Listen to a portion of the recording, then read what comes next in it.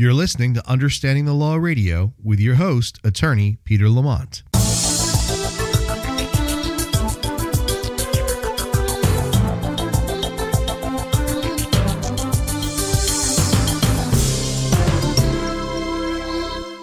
Hi, and thanks for joining me for another episode of Understanding the Law Radio. And today we're going to answer a question concerning settling your case. The question is, should I settle my case? And we're going to get to that in 1 second. But before we do, I just want to, first of all, welcome you to today's show. Today is our business and legal Q&A. And I also want to remind you to subscribe to this podcast over on iTunes and rate it, review it, let people know about it. Don't forget to subscribe to us also over on YouTube and check out our extensive video library. And all of the links to all of our social media sites, everything, is over at utlradio.com. That's UTL Radio as in understandingthelawradio.com, and you'll be able to access everything directly from that site. All right, let's jump right into it. So today we had a wonderful question submitted by Junior from New York, and he writes, I have a small business. It's a window cleaning business, and I'm a sole proprietor. I was sued by a client. They say I broke a large custom window. It was very expensive, and they want $4,000 to replace it. They sued me, and their lawyer called and offered to settle the case for $2,500. What should I do? This is a great question, and Junior, thank you for sending it in. All right, so let's look at this in a bigger picture. Obviously, the window that was broken was expensive if they're claiming damages, somewhere in the area of $4,000. Now, we know that the lawyer has called and offered to settle the case for a lot less. So whether or not those are attorney's fees tacked in or other damages or whatever, who knows? But let's look at this decision as to whether or not Junior should settle this case. First of all, for those of you who are new to the show and maybe aren't so well-versed in legal and business matters, let me just quickly explain the difference between settling and trying a case. Obviously, if you settle a case, all the parties, or both the parties in this case, agree to reach some sort of resolution outside of a jury trial or outside of a trial. So the lawsuit clearly was filed here, as he indicated. And now the lawyer is saying, I'm willing to settle, so I'm willing to offer you a reduced amount. If you agree to pay it, we will dismiss the case and, everybody will go their separate ways. That's settling. Obviously, the difference is taking a case all the way to trial, letting a judge or a jury in most cases decide the outcome of the dispute. So here the lawyer is saying, Junior, if you give us $2,500, we'll dismiss this lawsuit and everybody will just part ways. Now, what should you do when you're analyzing whether or not you should settle a case? And I'm going to tell you how a lawyer would think about it, because when you're being sued or you're suing and you're representing yourself, you have to do your best to separate your emotional responses from your intellectual responses, okay? You can't be Mr. Spock, logical yet so closely tied to his human side that he had oftentimes, difficulty making certain decisions. You need to approach this as if you are a lawyer and you are a businessman, business owner making business decisions, not an emotional actor. All right, so the first thing that a lawyer would do when they're deciding whether or not to advise a client to settle a case is look at the cost analysis. And this is something that if your lawyer's not doing this, there's a problem. But what does it cost to litigate the case? In Junior's case, he doesn't have an attorney yet. So what would it cost Junior to hire an attorney versus what would it cost to settle? All right, now, we know the settlement amount here is $2,500. What would it cost Junior to hire an attorney to defend this case?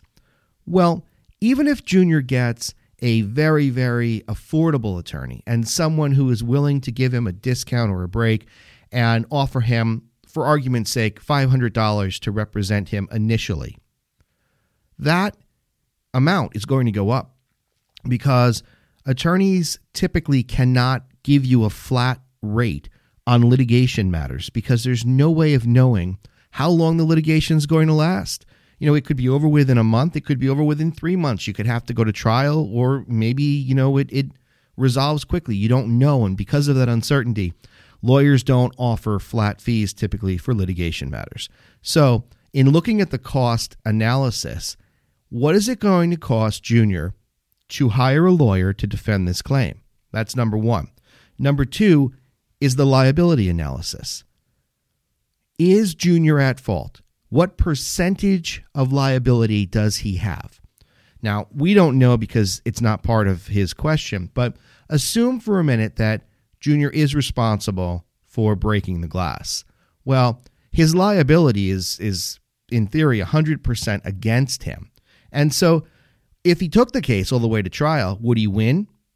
Well, not if he is responsible for breaking the glass, not if it was his negligence that caused the glass to break. So if you combine the cost analysis with the liability analysis, you're going to be able to make an educated decision as to whether or not you should settle the case. So assume that Junior's responsible for breaking the glass and the cost of hiring an attorney will exceed the $2,500 that the plaintiff is offering to settle the case within, then it clearly makes sense for Junior to settle this case at the $2,500 amount. Now, you might not want to, right? And people will say, I want to defend it. It's the principle of the thing. I don't want to just give in. I just don't want to admit wrongdoing. I don't want to give money. Well, when you settle a case, first of all, you're not admitting wrongdoing, okay? You are trying to resolve an issue. It's not an admission in any way. And when you settle a case, you should be exchanging releases and settlement documents that include things like a non-admission of liability statement. We're settling this case for the purposes of resolving the dispute. Nobody's admitting liability or wrongdoing, blah, blah, blah. Something like that. So, number one, you're not admitting wrongdoing by settling.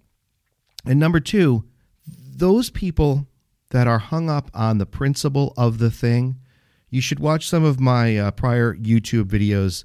There's one concerning the top 5 reasons not to sue. And that's one of them. You cannot look at things from an emotional standpoint. And when you say, yeah, I'm not going to pay, it's the principle of the thing. I'd rather pay my lawyer. That sounds good up until your first lawyer bill. And then you realize, crap, what did I do? Now I'm going to have to fight with this lawyer because I don't want to pay him all this money. I should have just paid the $2,500 in Junior's case. So, the principle of the thing all of a sudden becomes, well, I guess it wasn't really that important when I'm now spending $4,000. So you've got to put that out of your mind. I know that initially it's kind of like a knee-jerk reaction. You've got this idea of, well, it's the principle of the thing and I'm not going to do it and I'm going to, take a stand. But really, you have to look at it from a practical standpoint. Is it worth it? Is it worth your time? Is it worth your frustration? And is it worth your money? So, Junior, if you tried to defend this case, A, you'd have to pay a lawyer and likely it would exceed the $2,500. And B, if you are even partially responsible for breaking the glass, your defense is going to be non-existent. And so even if, you think, well, I wasn't all my fault, maybe it was somebody else's fault too, to get to that point of establishing how much is your responsibility, it's going to cost you more than $2,500. So you have to think about it, obviously. It's your call, but I would suggest that you look at it in that manner. You need to look at the cost analysis, the liability analysis. All right, now one bonus tip before we go. When you settle a case, make sure that you send a confirming email or letter, whoever you're dealing with, whether it's an attorney or it's an individual on the other side. Make sure you send something. Not a phone call. It's got to be something that you can pull out later, print out, and use. It's got to be a confirming document that says, this confirms that we've settled the case. And, you can go as lengthy or as short as you want, as long as you get across that idea that the case has been settled, you are resolving it, and that you're going to put together settlement documents, something like that. The next thing is make sure that you have settlement documents.